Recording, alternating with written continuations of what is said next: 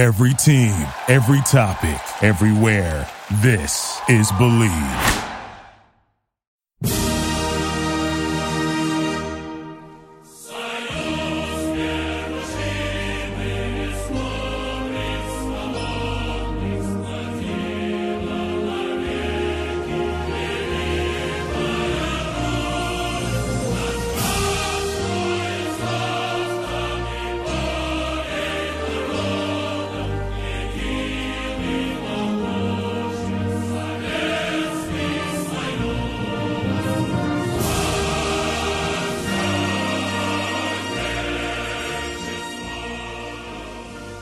Hello and welcome to the Football Grad podcast. I'm your host Manu Weth, and we got a lot to cover once again this week. Whole bunch of revelations, football leaks. It's on everyone's mind. Everyone has been hearing about it. Everyone has been reading about it on Twitter. Well, we're going to break it down a bit for you on this week's podcast. We're also going to be chatting Champions League, Russian Premier League, and much, much more. So yes, lots of interesting topics today. And to help me discuss them all is Andrew Flint in Siberia. How is it going, Andrew? Well, it's not been uneventful, shall we say? So it's certainly been an interesting time over here. But yeah, I can't wait to see what you guys think of the extent and the impact of the topics we're about to mention. But yeah, an interesting week for Russia. Yeah, a very interesting week for Russia. We have so much to discuss, and hopefully Tim, who always has all the inside knowledge on Russian football, is going to help us dissect it a little bit. Tim Bogdashev, how are you doing? Good morning, Mano. Yeah, it's morning in Vancouver, and I'm so happy that Andrew Flint is able to join us because, like I said, it's early in the morning, and before I woke up, I had a dream that Andrew was not able to do the podcast anymore for some reason. And we got a new guy, and he was so boring. And I just hated every single minute of being on pod, and I missed Andrew so much. So I'm so glad that it was only a dream, and Andrew Flint is back with us from Siberia. I would never leave you, Tim, I promise. Thank you. Thank you so much, my friend. Did Tim, by any chance, look like Massimo Carrera? Well, Tim looks better than Massimo Carrera. Oh, wow. That's a compliment. Massimo's a stylish guy and a very popular guy, but Timmy's a step above. Yeah, absolutely. Well, boys, we get to talk about Massimo in a little bit. I promise. There's more. There's always more. But before we chat about things on the pitch, we have to talk about things in the boardroom. And it's not been a great week if you're a Manchester City fan. I guess the more educated of them will probably know what's been going on for quite some time. But Football Leaks, the revelation platform that uncovers, documents the business behind the closed doors that is going on in football, has been hitting them quite hard with all sorts of revelations on how Manchester City are run. Of course, Football Leaks hasn't been just unkind to Manchester City. We discussed Football Leaks also on the Gegenpressing podcast in conjunction with Bayern Munich and their involvement in the European Super League. So if you're interested in what the European Super League is, how it works, how it potentially could reshape European football, head over there to that podcast. But maybe just to break down what Football Leaks is. Football Leaks started about 3 years ago. A guy named John, and he has been slowly but surely exposing all these documents about how football is run behind closed doors. This started all on a homepage called Football Leaks, and on that homepage, we had contracts, all sorts of contracts that exposed the way football players pay taxes, or rather not pay the taxes, third party ownership in contracts, etc. And that data set became so big that he decided to join forces with Der Spiegel and a bunch of other European investigative journals, and he's been working with them for quite some time. There's terabytes of information. So Der Spiegel right now has been releasing new publications almost on a daily basis, including yesterday one article about Zenit. And Tim, we talked about this a bit before the podcast. You said that the one thing that did surprise you was all these other big clubs in Western Europe involved. Were not really surprised that Zenit were mentioned in these papers. No, because Russia is the country of corruption, and football, it is, the sport of very, very big money. So obviously those two things go hand in hand very well together. It's not only in football, like it's just a known problem that Russia is very corrupt country. So I was not absolutely surprised to see that there's certain corruption in football. We never hear those stories in the definitive way. Nobody says, listen, this person paid this person this much because they wanted to get some benefit from that. But there are always a little bit of rumors, always unproven rumors, that certain money then went one way or another. It's very, very hard to prove it in football. We had some stories when it was found out. For example, I remember there was an issue with Tomsk, then for a transfer of, I don't remember, I think it's Kirill Pogrebnyak, the brother of Pogrebnyak or somebody else. The agents were paid for just it's not even a commission or some kind of advising fee, and I think it was $400,000 or something like that. And that came out. I'm not sure. I don't remember what exactly happened to that. But this doesn't surprise me at all because, unfortunately, that's just how football is. But what I'm surprised about that it came in such a detailed way, including the names of companies, actual amounts of money. Again, I'm not sure how much. How accurate those numbers are, but I'm impressed with the amount of details which football leagues provided on all those dishes. At the same time, I'm absolutely not surprised that those clubs got into this situation, and I'm not really. I'm not really very impressed with that. I'm really to see what this will lead to. Yeah, Andrew. We chatted about this before the pod. I mean, on Football Grad in particular, we have been writing about these sort of stories for, I feel like, years now. We have been publishing articles about financial fair play breaches. We have been, the case of Dynamo Moscow, for example, who are named in these documents. I remember back in 2013, in 2014, I wrote an article called The Gazprom Football Empire, where a lot of these circumnavigations of financial fair play were also outlined. This, I feel like in many ways, all the things, and we're going to talk about them, of course, in more detail in a moment, kind of underline a lot of the things that we have been mentioning in the past, don't they?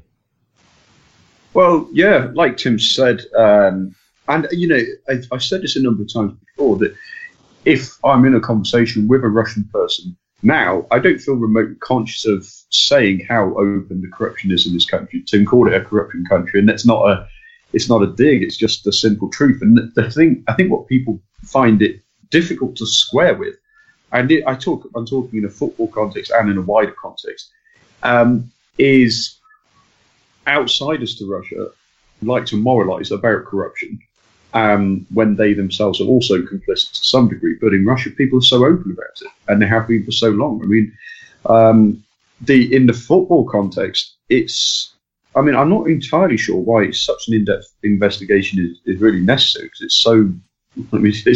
It's there. It's right there. The Gazprom sponsorship on the front of the shirts. The fact it's a state-run company and the amount of sponsorships Zenit get, and you look at the amount of money in the Russian league, the lack of money in the Russian league. In 15 seconds, just look at that, and you've done all you need to do. I think. Also, Manu, something that I'm definitely interested to hear your take in particular on this, given your background, is the actual understanding of financial fair play in the first place. I think, and it may have been you, I read on Twitter actually yesterday, man, at least you were part of the discussion on this, that the naming of financial fair play is perhaps ever so slightly, I don't know, unfortunate perhaps. People want to make it sound as if it's to level off all clubs, but it's actually can be quite restrictive, I find. Like I mentioned, with the nature of the Russian league and the lack of investment in it, people will be probably shocked to realise quite how little business there is. I mean, I'm talking genuine business here, clean business, that people can do in Russian football. It just isn't valued there. The TV money is non-existent. The online availability of matches, legal and illegal, makes it virtually pointless to have any TV deal at all. But even then, the TV deal is with a state-run company anyway. So, what are we trying to kid ourselves here? Russian clubs would struggle completely if they didn't circumvent financial fair play. So is it really in the best interests of clubs? I'm not entirely sure, but I'd be interested to see what you think, Manu. Yeah, you raised a very, very important question. I mean, and this is something that a lot of Manchester City fans have pointed out, that financial fair play supports the big clubs, right? The ones that are already at the top, the ones that are already gotten there. And because the likes of Bayern, for example, or Real Madrid or Barcelona, or in England, Manchester United, right? They've gotten there over, they have a financial head start because of the years and years of good work that they have done with their business, right? And then in Bayern's case, and this is one that I mentioned yesterday, they don't even have an owner that pumped the money into them, right? The club generated all the income themselves. Yes, there is minority shareholders, but they came in at a time when Bayern was already quite rich. So I can see why people are saying, well, it's supporting the status quo, but financial fair play is also to ensure that clubs do not take on loans in excess of the money that they can earn. And I think what people don't quite understand is, and this is a very, very important fact, and something very important for people that are not familiar with this maybe to understand. When an owner, like Gazprom, for example, we'll say it with the Russian example. When an owner, like Gazprom, gives a club money, that money is given to a club with the expectation that money is earned back. It's not sponsorship, it's ownership. So UEFA considers money given to clubs not a present, which it isn't, it never is, but a loan, right? It's not money that the club owns. And the reason behind that is quite simple. You always have to calculate that an owner could at any moment step away from the business. And in that moment, the club has to carry itself financially, right? So that's why that sort of investment is always considered a loan.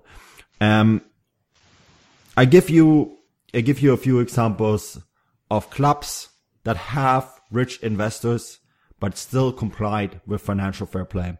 And two of them are in Germany, where the financial fair play restrictions are not just strict in terms of UEFA, but also in terms of the local league. So RB Leipzig and Wolfsburg, right? Wolfsburg, of course, owned by Volkswagen, and RB Leipzig owned by, well, not owned, but you guys know what I mean, by Red Bull. Two very, very rich investors, right? But both those clubs have to comply with financial fair play regulations. And they do. They are complying with financial fair play regulations. You don't see Leipzig spending hundreds and hundreds of millions of euros on new players simply because they can't. They would be kicked out of UEFA. And I think that is something that people forget, that there is another way. You can build a club up slowly and be quite successful. I mean, Leipzig have now finished 2nd, 5th, and they're probably going to finish in the top 3 again in the Bundesliga this year, right? So there is a way of doing it the right way. Manchester City have not done it the right way. They have invested in excess of 1.5 billion euros in sponsorship deals that were given by the state of the United Arab Emirates or Abu Dhabi, the sheikhs that run Abu Dhabi. They basically gave money to sponsors, and the sponsors then funneled the money into the clubs. That's illegal in terms of financial fair play. And you see something very similar with Zenit. The way they've sort of circumnavigated financial fair play is the Zenit has all these different holding companies, right? The one that is being named by Der Spiegel is Gazprom Germania, which is the holding company that sits in Germany. It's the Dependance in Germany. And Gazprom Germania is also, Gazprom is the sponsor for Schalke.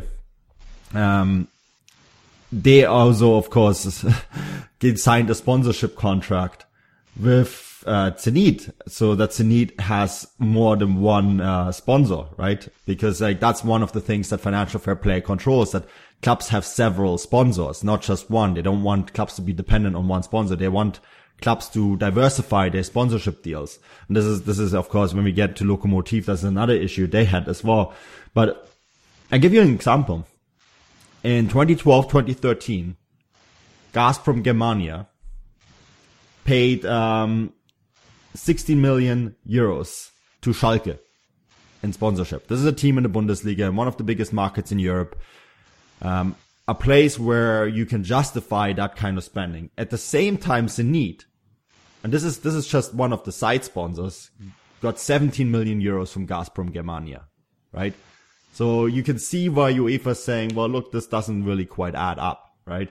And then, of course, UEFA hit the financial doping because, according to the story that came out in the Black Sea, because they didn't want Russian football to be damaged ahead of the World Cup. Now, the one problem I had with the Black Sea story is, yes, they show all these documents that Gazprom. There's Gazprom Neft, there's Gazfond, there's Sogaz, there's Lida, Germania, Gazprom Bank. These are all companies that are owned by Gazprom, and they all individually gave sponsorship money in the region of 64 million euros to Zenit. I think the one problem I have with the story is that they claim that Zenit said, okay, well, the World Cup is in Russia in 4 years. We need to support our club. Otherwise people will be watching ice hockey. And this is a quote from the article. But Andrew, I remember, around 2014 when the sanctions hit, and the Russian sanctions because of Russia's involvement in Ukraine, all the clubs named in these papers cut costs significantly. Yeah.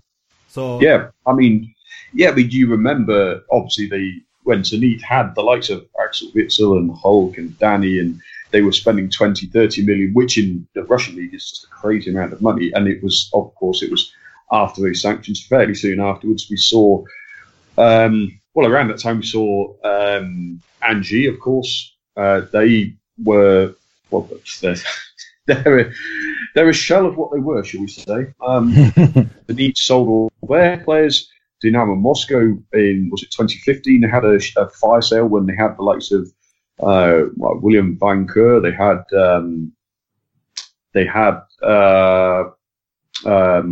My memory's slipping. They had a huge number of highly paid foreigners at least, and of course they were relegated. And at the time, I don't know if you remember, but at the time I said, you know what, this is perhaps a positive side of financial fair play. It forced Dynamo Moscow to clear out the squad. They were relegated. They were forced to play some of their very promising youth players. They got promoted at a canter in the FNL. And yes, they're now a level below what they were, but they, in theory being the important part here, were on the pitch at least more sustainable. They are not paying quite the crazy amount of wages and transfer fees. However, I'm sure we will get on to Dynamo in slightly more detail with their own funding. So it depends how deeply you look, really, is my opinion on it. On the surface, Dynamo Moscow was a positive story. But if you look just a little bit deeper into how they are also funded, then it's difficult, really. It's difficult, really, to judge, because it's an open. Well, it's not a secret. It's just an open fact. And one thing I picked up, Manny, from that Black Sea story that you mentioned was a comment that Zenit made about and like I mentioned earlier, is the comment they made that, well, look, we could adhere to financial fair play and we'd probably still be fairly strong in Russia, but we'd have absolutely no chance in hell of ever getting anywhere in continental competition. And they actually have a point about that. It's just whether you agree with the morals of them finding a way to circumvent it. I don't want to take sides, but actually I can see valid points on both sides of that argument. Yeah, I can too. I mean, the other club, I want to talk about Dynamo towards the end, but the other club that's mentioned is Lokomotiv. And, the one thing that the paper criticizes Russian clubs for is the state involvement. Yeah. Without taking the history of Russia and the Soviet Union into account. I mean, the next club that's mentioned is Lokomotiv. And yes, RŽD, the company, the Russian Railways, has spent a lot of money in sponsorship. The breakdown that they have here is in 2014, it was 94 million euros. In 2015, 84, and that number stayed about even. That is 90% of their income, of the club's income. But I think the one thing that Black Sea keeps saying over and over again, it's state money. That the Russian state is sponsoring football. And this is true. But Tim, I think what they fail to really understand, and this is something that I criticized on Twitter, is who's the Russian state? Because I think they kind of fail to understand that historically, Lokomotiv was a state club. It was run by the Ministry of Transport, which is today the Russian Railways. And Russian Railways is a state company, yes, but it's not like Putin is saying, okay, Russian Railways, you have to give this and this much money to the club. It's because they always have been historically linked to that organization. And the history of Russian football is that the state has been paying for the football, right? So I think that is something that the paper really doesn't quite grasp. Yeah, because it's historical. How many times we talked about on this podcast about the clubs like Amkar, Perm, who are totally dependent on the state budget. And that's how majority of clubs in Russia work. So Lokomotiv, example of Lokomotiv and RŽD or Railroads Russia is just a way larger example of that connection. But obviously, yeah, it's I don't think it's correct to think that, Vladimir Putin or anybody else from the government says, okay, how about we'll give the money to the football clubs? Actually, Putin numerous times said that he is concerned about the amount of money going into football, because I'm pretty sure he understands where that there is, it's not that clean about everything, like how the business is done as football.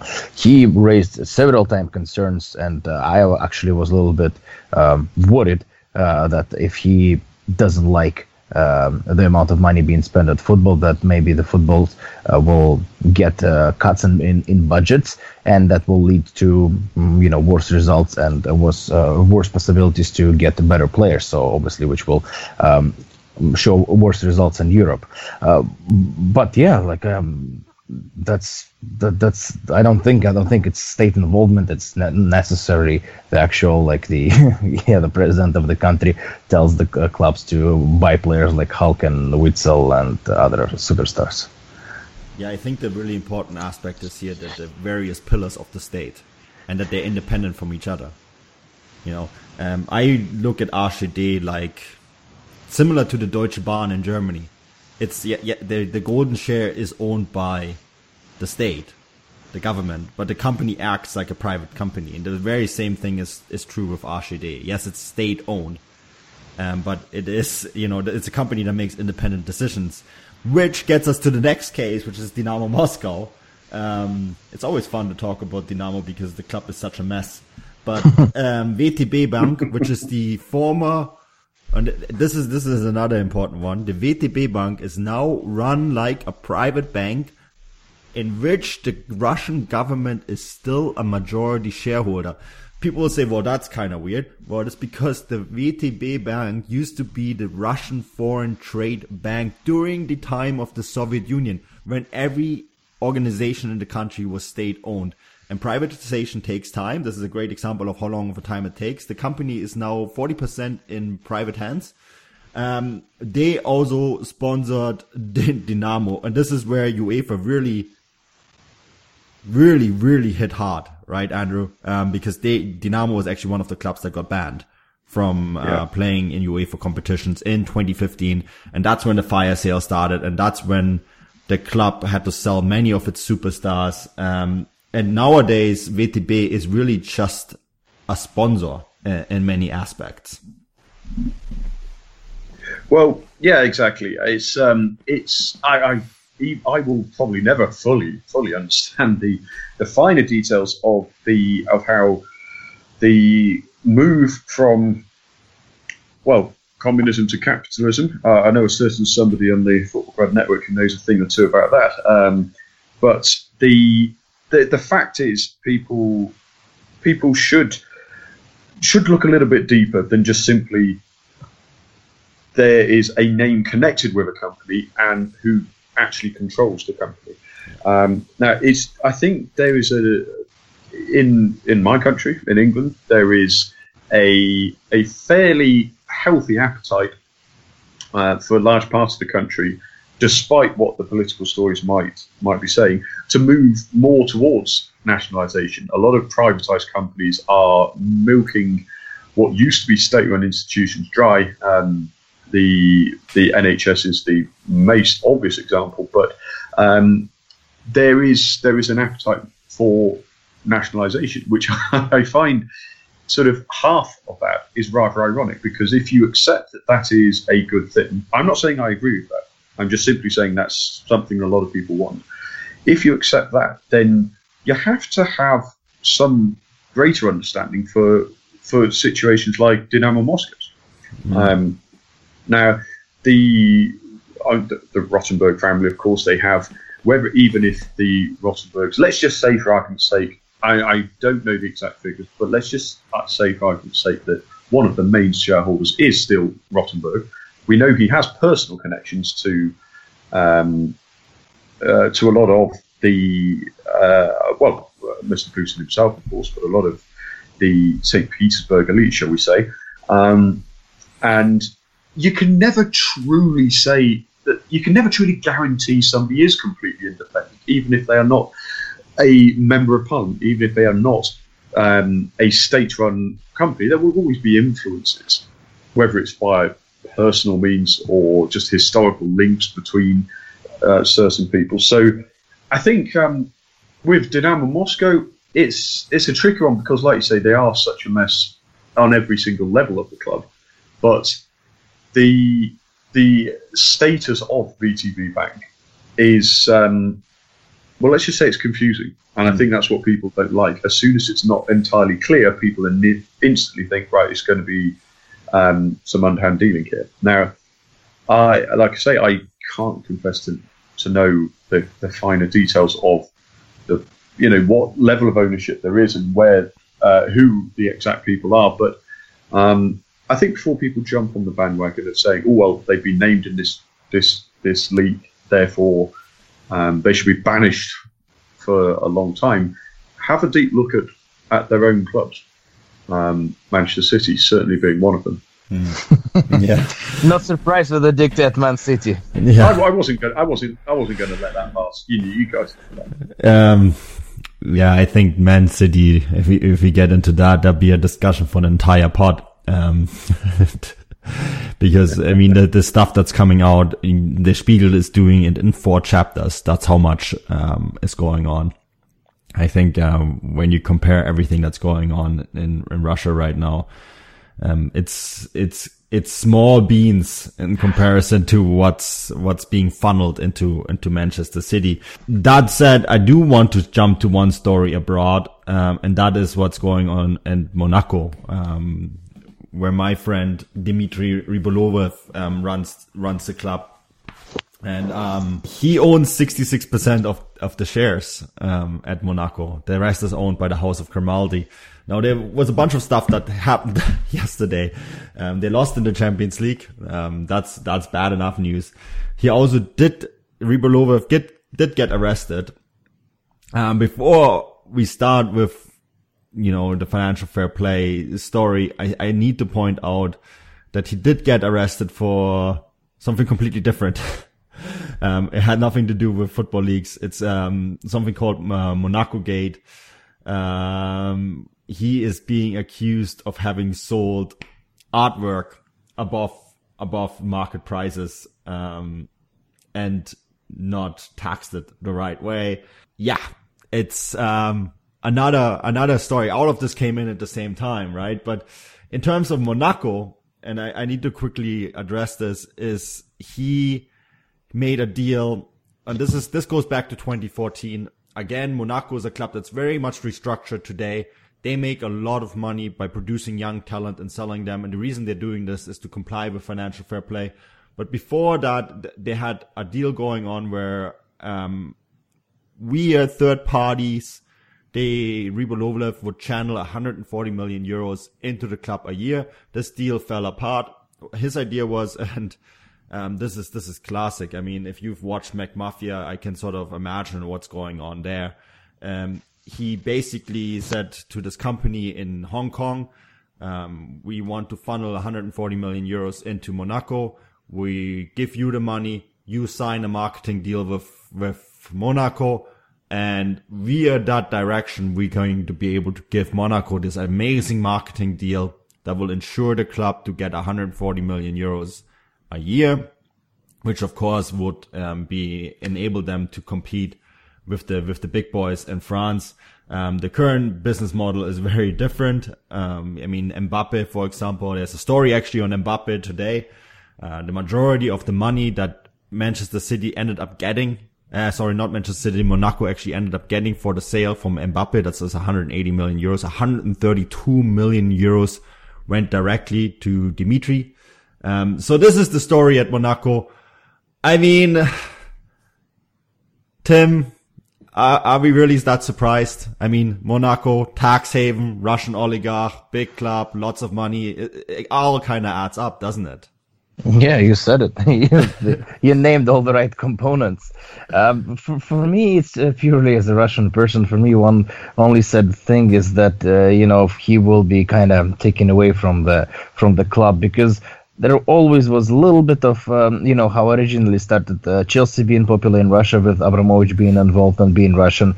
And then he brought Smirtin to play for the club. And kind of same thing was happening here. I know that for Russian oligarchs who own Russian clubs, they always would like to see Russian players playing. And it's nice to see, for example, I think that's one of the reasons why Golovin ended up there. Of course, Golovin is a talent, but there was definitely a Russian connection. And I like to see that. So, I don't know this person. He's obviously rich and successful and all that. So, but it's none of my business what happens in his life.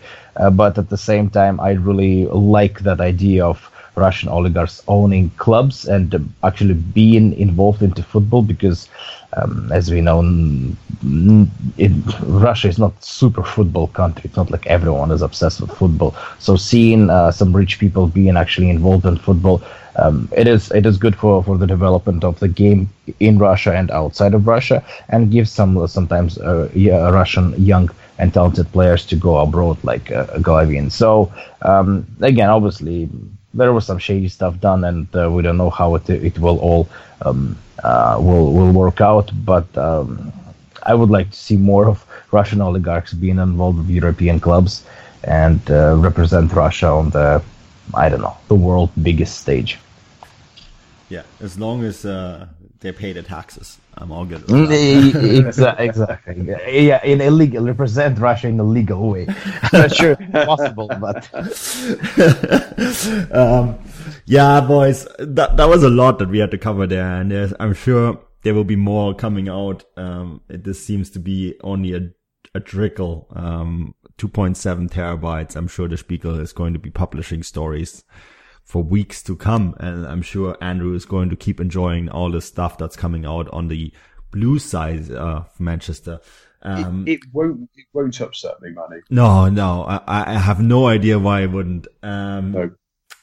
We do have to talk about some news though. I'm not sure you're going to be super upset about that either, Andrew.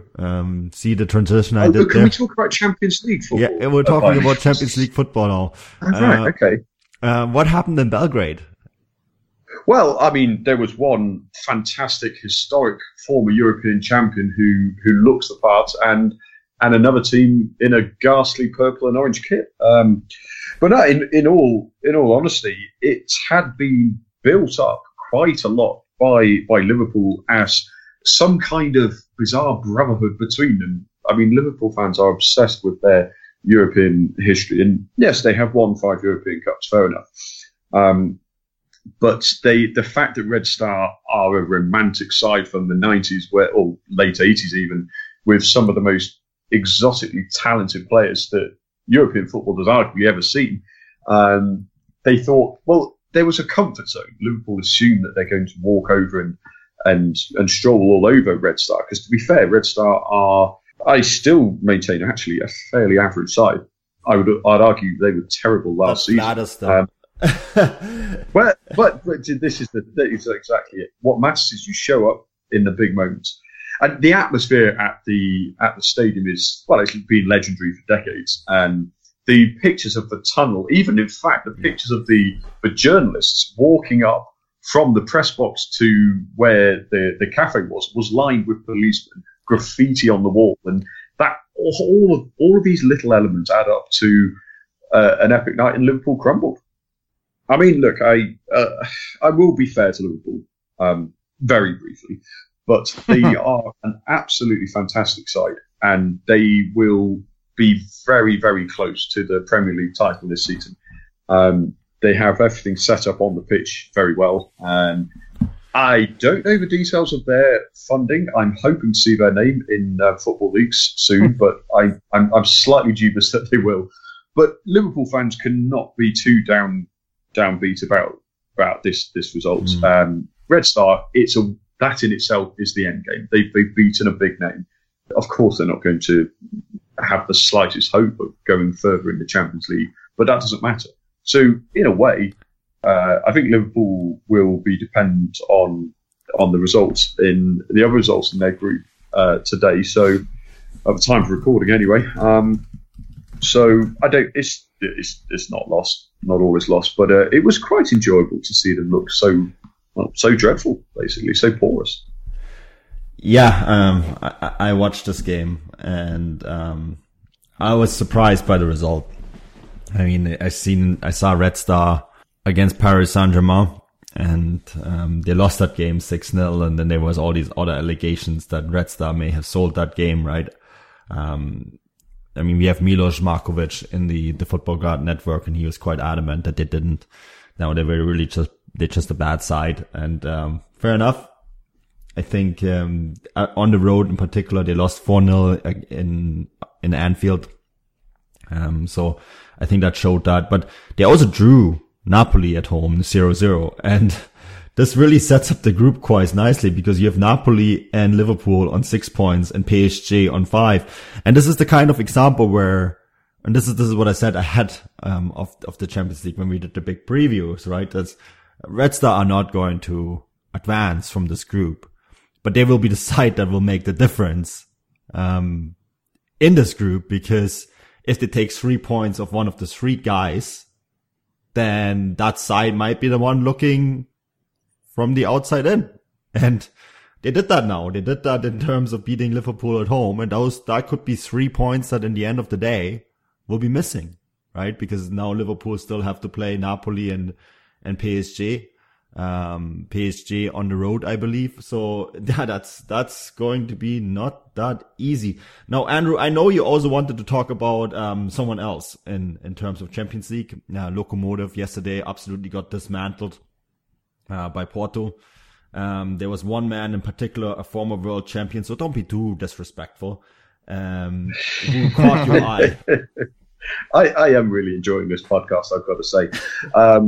Yeah, you know, last night's game was a strange one, really. It took about 85 seconds for Lokomotiv to fall behind, and I think, to be honest, given how we've seen Lokomotiv perform in Europe this season, it was very little surprise that they conceded first. I mean, perhaps so early was a bit strange.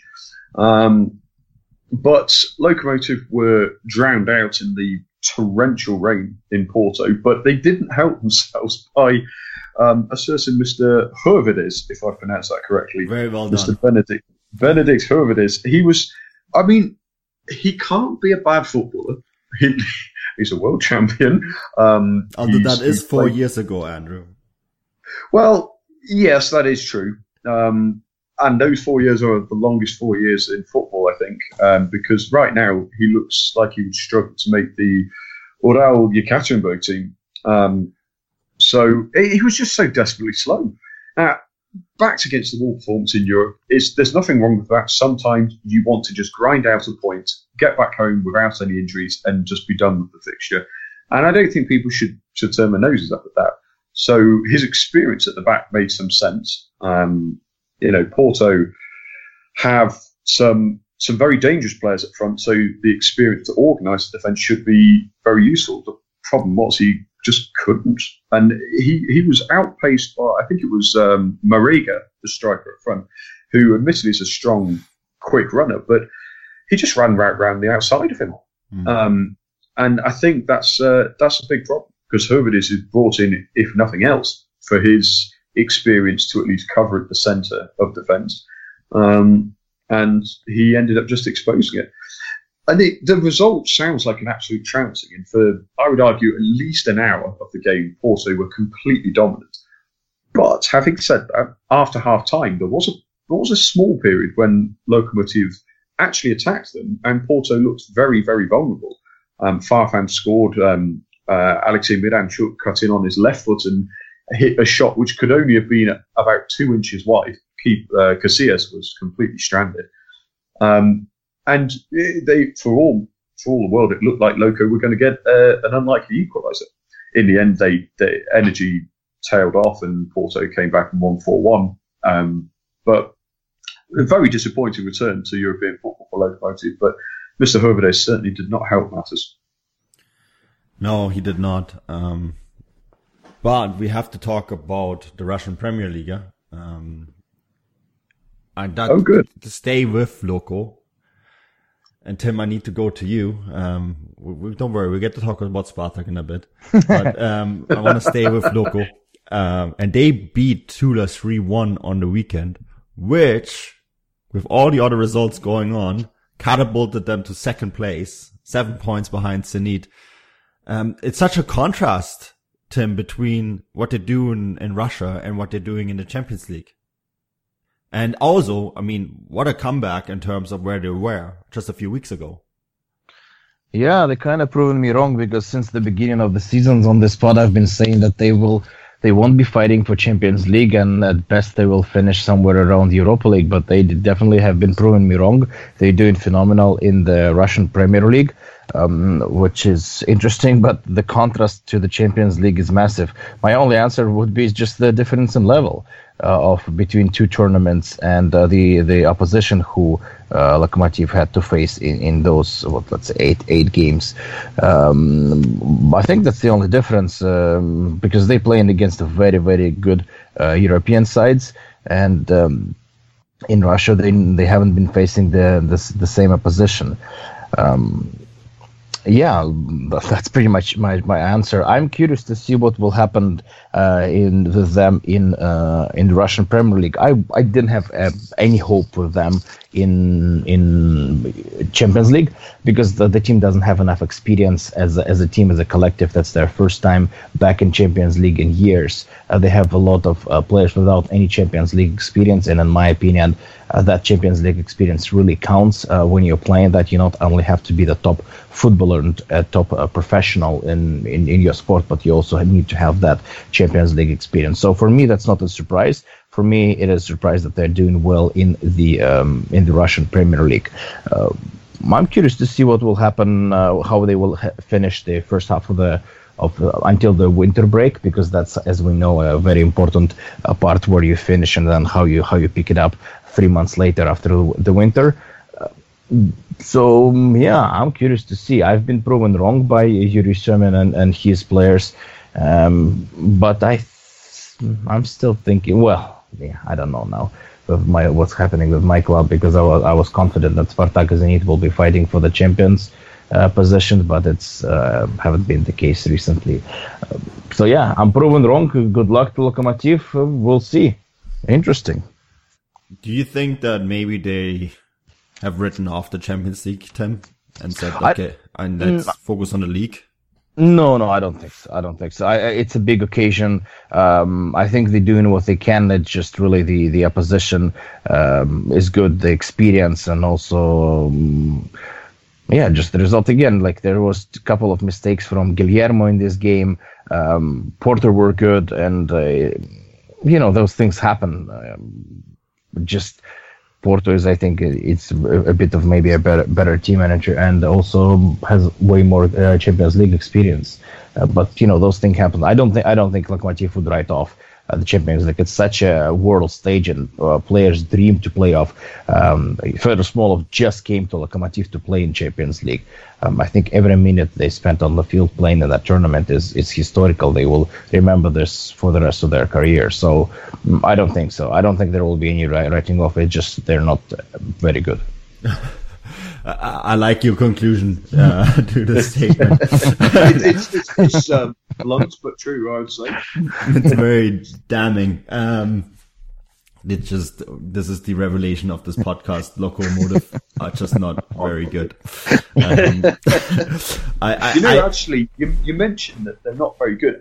They have on paper had some very good results in the league. They've 5 wins in a row, but even against Arsenal Tula, they looked a little bit shaken by how progressive Arsenal Tula were playing. They left it. I say they left it late. It was good game management by Siemen to basically get the best out of his most dangerous players. But they looked fallible even though they won 3-1. Arsenal Tula, who are they're low down the table at the moment, just outside the relegation zone, but they look like they can trouble Loco. So even in victory, they don't look completely like a well-oiled machine just yet. Do you love watching live TV but are tired of your huge cable bill? Sling TV has the same top cable channels for as little as half the price, so you can save hundreds of dollars while still watching your favorite sports, news, reality TV, and more. Ditch cable and get Sling's total live streaming solution with free local channels. Setup and installation are included. Make the smart choice and switch to Sling TV. Get the best of cable for the best price. Learn more at sling.com/cutcable. That's sling.com/cutcable. Setup and installation included with $49 down and $20 a month for 12 months. Restrictions apply. It wouldn't be the holiday season if there wasn't candy, right? Celebrate the holiday season with the Holiday Crush. They've sprinkled candy with a holiday theme and fun-packed challenges every week for 5 whole weeks, finishing on January 4th. The more challenges you complete, the better your chances of unwrapping delicious rewards. So, are you ready to crush the holidays? Play the Holiday Crush now. Download it from the App Store, Google Play, or Windows Store for free. Terms and conditions apply. Yeah. I think maybe it's a weakness of the league that a team like Lokomotiv is all the way up on top. Because, I mean, that kind of gets me into my next topic. The Moscow derby, Dynamo against CSKA at the world-renowned Khimki, Andrew. Oh, dear God. Oh, dear God. You said that word. is that all we need to say about this derby? Because it did end 0-0. It was, let's say it was a match fit fucking... Yeah. Perfect fit for the stadium. Yeah. Yeah, it's...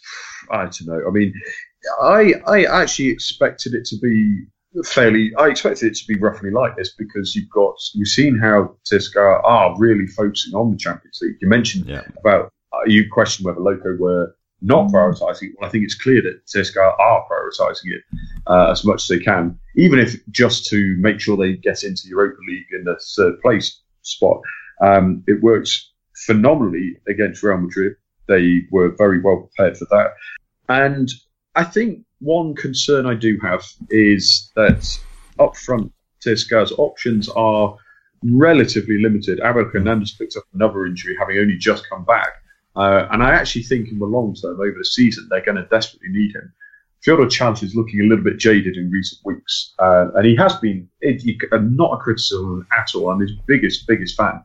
But I think there's so much weight on his shoulders to carry the line that Abel Hernandez has got the experience, and he is a very, very dangerous player when on form. But just to give him a rest now and again, this would have been the sort of game where, say to Chalov, okay, we need you for Champions League. Hernandez, in you come, show us what you can do. Chalov, take a rest. But with his injury problems, it leaves very little other option up front for him. In the long term, it will be a concern. But 0-0, historical derby away from home in that dreadful hellhole just outside Moscow. It's not all that bad a result, I'd say, for CSKA.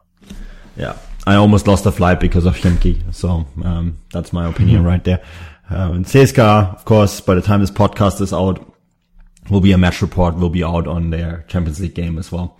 But Tim, you have to... Oh, no. It's the best podcast of all time, this. I'm sorry, Tim, I didn't mean that. We got lots of time left. We got 10 minutes, so I actually wanted those 10 minutes just to discuss what's next. Do you want to start, Andrew, or should we? Let's keep talking. Okay, he won, whatever. No, I won't be too harsh. I promise. You well-deserved one. You can celebrate this, but yeah. Well, look, I mean, let's be brutally honest. I'm imagining Andrew like running around his flat with some grim sect at the moment. Orange shirt. Yeah, orange shirt. It's there are a number of things to take away from this. I think, firstly, look, Oral were pinned back for virtually the entire game, and it's pretty much the case when Oral play any big side. And usually at home, we can dig our heels in and grind out a draw, rely on Eric Bicfalvy to provide a moment of genius to break the deadlock. In this game, well, it was a great free kick by Nikolai Dimitrov. He does have one of the best left foots in the Premier League from set pieces. That was a fantastic finish, and that gave Oral license to not bomb forward, if you see what I mean. I mean, Spartak had so much possession, but I think it was up until something like the 65th minute, Spartak had one shot on goal all game, and Oral had 5. Now, it sounds a ridiculous statistic, but the last half an hour was just a bombardment. I'm not sure how much to read into it, really. It was like I say, it was a moment of genius from Dimitrov for the opening goal, anyway. And Oral had 3 or 4 very, very good clear-cut chances, but they were isolated incidents. They weren't. So it wasn't sort of Spartak's weakness. It was just simply moments rather than performance. 2-1 win away from home anywhere for Oral is a fantastic result. But it's not come at the best time for your club, Tim, I think. But it may be the last or penultimate game of Raul Riancho in charge. So there's that to think of. But for this game, it actually is crucial in the Premier League. You mentioned the quality of the Premier League, Manu. That result has taken Oral from, they would have been in the relegation zone, to within 3 points of qualifying for Europe, in theory. Assuming a big club wins the Russian Cup, 6th place to go to Europa League. which is Spartak right now. Ural are now only 3 points behind. So relegation to 3 points from Europe. That is how tight the league is. And Rubin can't qualify for Europe. Remember that too, right? Yeah. So it's we're 1 win away from Europe. That's all I can say. Yeah. Also, you have to keep in mind we don't know what other clubs are going to be leaked. Everyone is being leaked at the moment. It's if there is one thing I'd say is I think there's very little prospect of Ural being leaked because no through Yekaterinburg. Yeah, but speaking about leakage, Tim, Spartak has been leaking a lot of goals. Leaking a lot of points. Yeah. Let's don't dwell on the results too long. It's not been very good. You have some news about a potential head coach. Tell us. Who's coming in? Apparently, looks like Oleg Kononov will be the new coach of Spartak Moscow. And when Massimo Carrero was fired, it looked like they had a few candidates, including Valery Karpin, Stanislav Cherchesov, and Oleg Kononov was one of the candidates right from the start. But they had some conversations with other coaches, and as of right now, they're just focused on the Oleg Kononov. Apparently, it was reported that Oleg Kononov already asked to leave Arsenal Tula, and Arsenal Tula will be already found the new head coach, who will be Igor Semshov, who used to be a former national team player and now is a young coach. I am not 100% sure about this appointment if it will happen, because we don't know. With Spartak and especially Leonid Fedun, you never know. The ridiculous situation, this just shows you the kind of like the mismanagement which is happening in the club right now. The club goes on the 2 weeks national break. Massimo Carrera works as a coach. The first game we lose to Arsenal Tula. The coach gets fired, and we have games every 3 to 4 days, 3 to 4 days, because we play Europa League and the Cup game. So it's a complete mess. So you wait for the 2 weeks, and then you fire the coach, and then you go into this extremely busy period of games without the head coach. Interesting. Okay, what does Leonid Fedun do? He goes on a 2-week vacation, because it is a break and a long weekend in Russia right now. Like, your club is in complete mess. You fired the head coach. The things are not going well. And Leonid Fedun, he's the person who makes the decision. And he just goes on 2-week vacation. Apparently, he is back into the country today. And that's why that period was given to Raul Riancho, because they couldn't really make a decision, because Fedun makes all the money and appointment decisions. So while he was away, Raul Riancho was in charge of Spartak Moscow. He wasn't very good. He said a lot of very comical, and I would even use the word stupid stuff to press. He didn't really earn any benefits from the fans. And looks like right now Oleg Kononov will be appointed as a new coach of Spartak Moscow. Oleg Kononov, he has some experience. He obviously worked in Russian Premier League. He worked in Krasnodar. He worked not very successfully in Akhmat Grozny. And he had a pretty good time at Arsenal Tula, given the size and the financial opportunities of that club. He is known to play what is called like the beautiful game, with lots of ball possession, what Krasnodar kind of plays, which kind of fits into the model of Spartak. But I feel really bad for Oleg Kononov stepping into the job right now. He kind of has to take it, because it's an offer from one of the biggest Russian clubs, and his biggest job was Krasnodar. Obviously, Spartak is a bigger club in terms of size, and just in terms of size compared to Krasnodar. So he has to take this opportunity. That's his chance and his career as a coach. But at the same time, he is stepping into a very, very messy situation. The fans are turned their backs to the club. They not attending games. This game against Ural was registered the lowest home attendance in the season, and the fans are voting with his legs, their feet. They're not coming to the stadium. They are booing Leonid Fedun, Raul Riancho, and the players. Particularly one player, Denis Glushakov, the captain of the team. And also the team is not playing well. The results are not there. The fans that turned their back. It's a very messy situation. So for Oleg Kononov, it will be a very, very hard job to step in. And I'm not sure if he will be able to do that job. Of course, I want him to do this because that's my club, but he is up for a very, very, very big job and very hard task for him. And I just don't know if he has enough capacity to manage that. So we'll see. Again, I spoke a little bit about Oleg Kononov. We don't know what Fedun will come up with in the next few days because we really don't know what to expect. He is not a football professional. He's just an amateur football supporter with lots of money, and what he has in his mind, we don't know. So we'll see. But probably I suspect that by the next week, by the next episode, we will have a new coach in Spartak. What I do sense, there's no Sovietskoye, Champanskoye hopping over where you are there, Tim. No Krim champagne in Vancouver. You don't sound too enthusiastic. Let's say it. I am not. You're not. Okay. Well, boys, unfortunately we are out of time.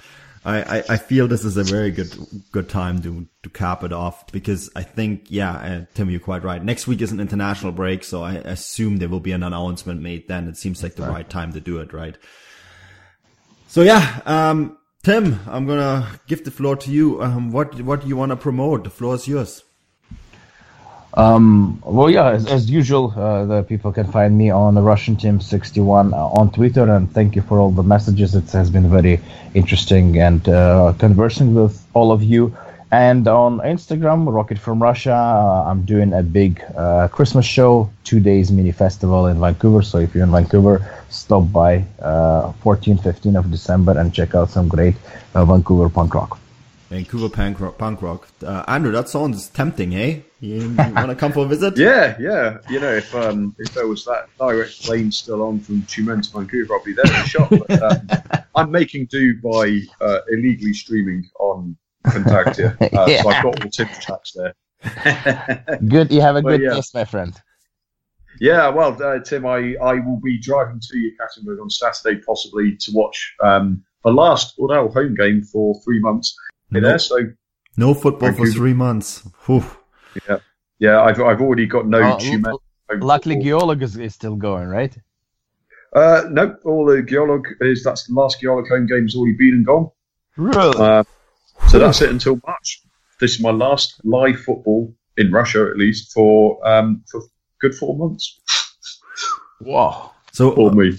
So Andrew, the floor is obviously yours to promote whatever you doing at the moment, but you're literally in the Siberian wasteland of football at the moment. Well, you know what I might have to do? I might have to take a flight to Moscow to see a certain Russian Cup game coming up, so that'll time me over. But no, seriously, I'm actually one thing I am doing at the moment, which might be of interest to general football lovers. I'm writing a series of feature articles on Romario and a couple of other Brazilians. So over on taleof2halves.uk, which is a long form site I write for. So if you're interested in Romario, head over there. Should be there's two parts up. Part 3 will be up tomorrow afternoon, I believe. Oh, fantastic! I'm definitely going to check that out. Yeah, and everyone else should be too. And Andrew, of course, you're on Twitter? Yep, on Twitter at Andrew MIJ Flint.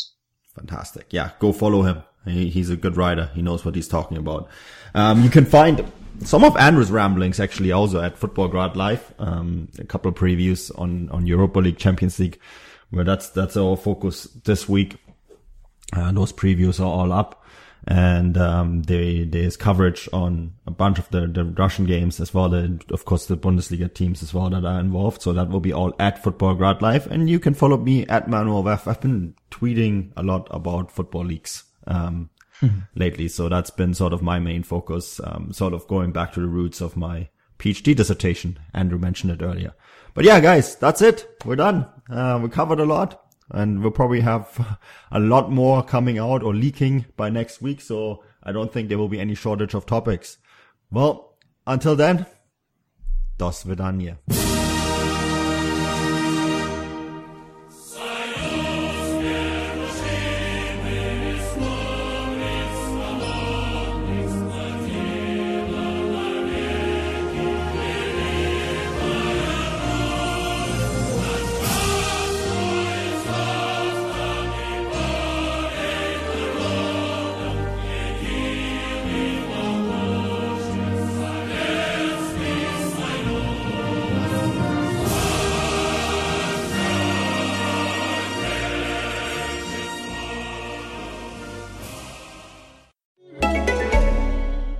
It wouldn't be the holiday season if there wasn't candy, right? Celebrate the holiday season with the Holiday Crush. They've sprinkled candy with a holiday theme and fun-packed challenges every week for 5 whole weeks, finishing on January 4th. The more challenges you complete, the better your chances of unwrapping delicious rewards. So, are you ready to crush the holidays? Play the Holiday Crush now. Download it from the App Store, Google Play, or Windows Store for free. Terms and conditions apply. Thank you for listening to Believe. You can show support to your host by subscribing to the show and giving us a 5-star rating on your preferred platform. Check us out at Believe.com and search for BLEAV on YouTube.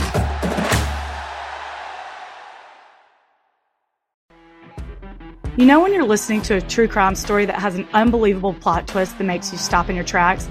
That's what our podcast, People Are the Worst, brings you with each episode. I'm Rachel. And I'm Rebecca. We're identical twins who love true crime cases that make you say, didn't see that coming, and we hate the people responsible for them. Listen to People Are the Worst now on Apple, Spotify, or wherever you get your podcasts.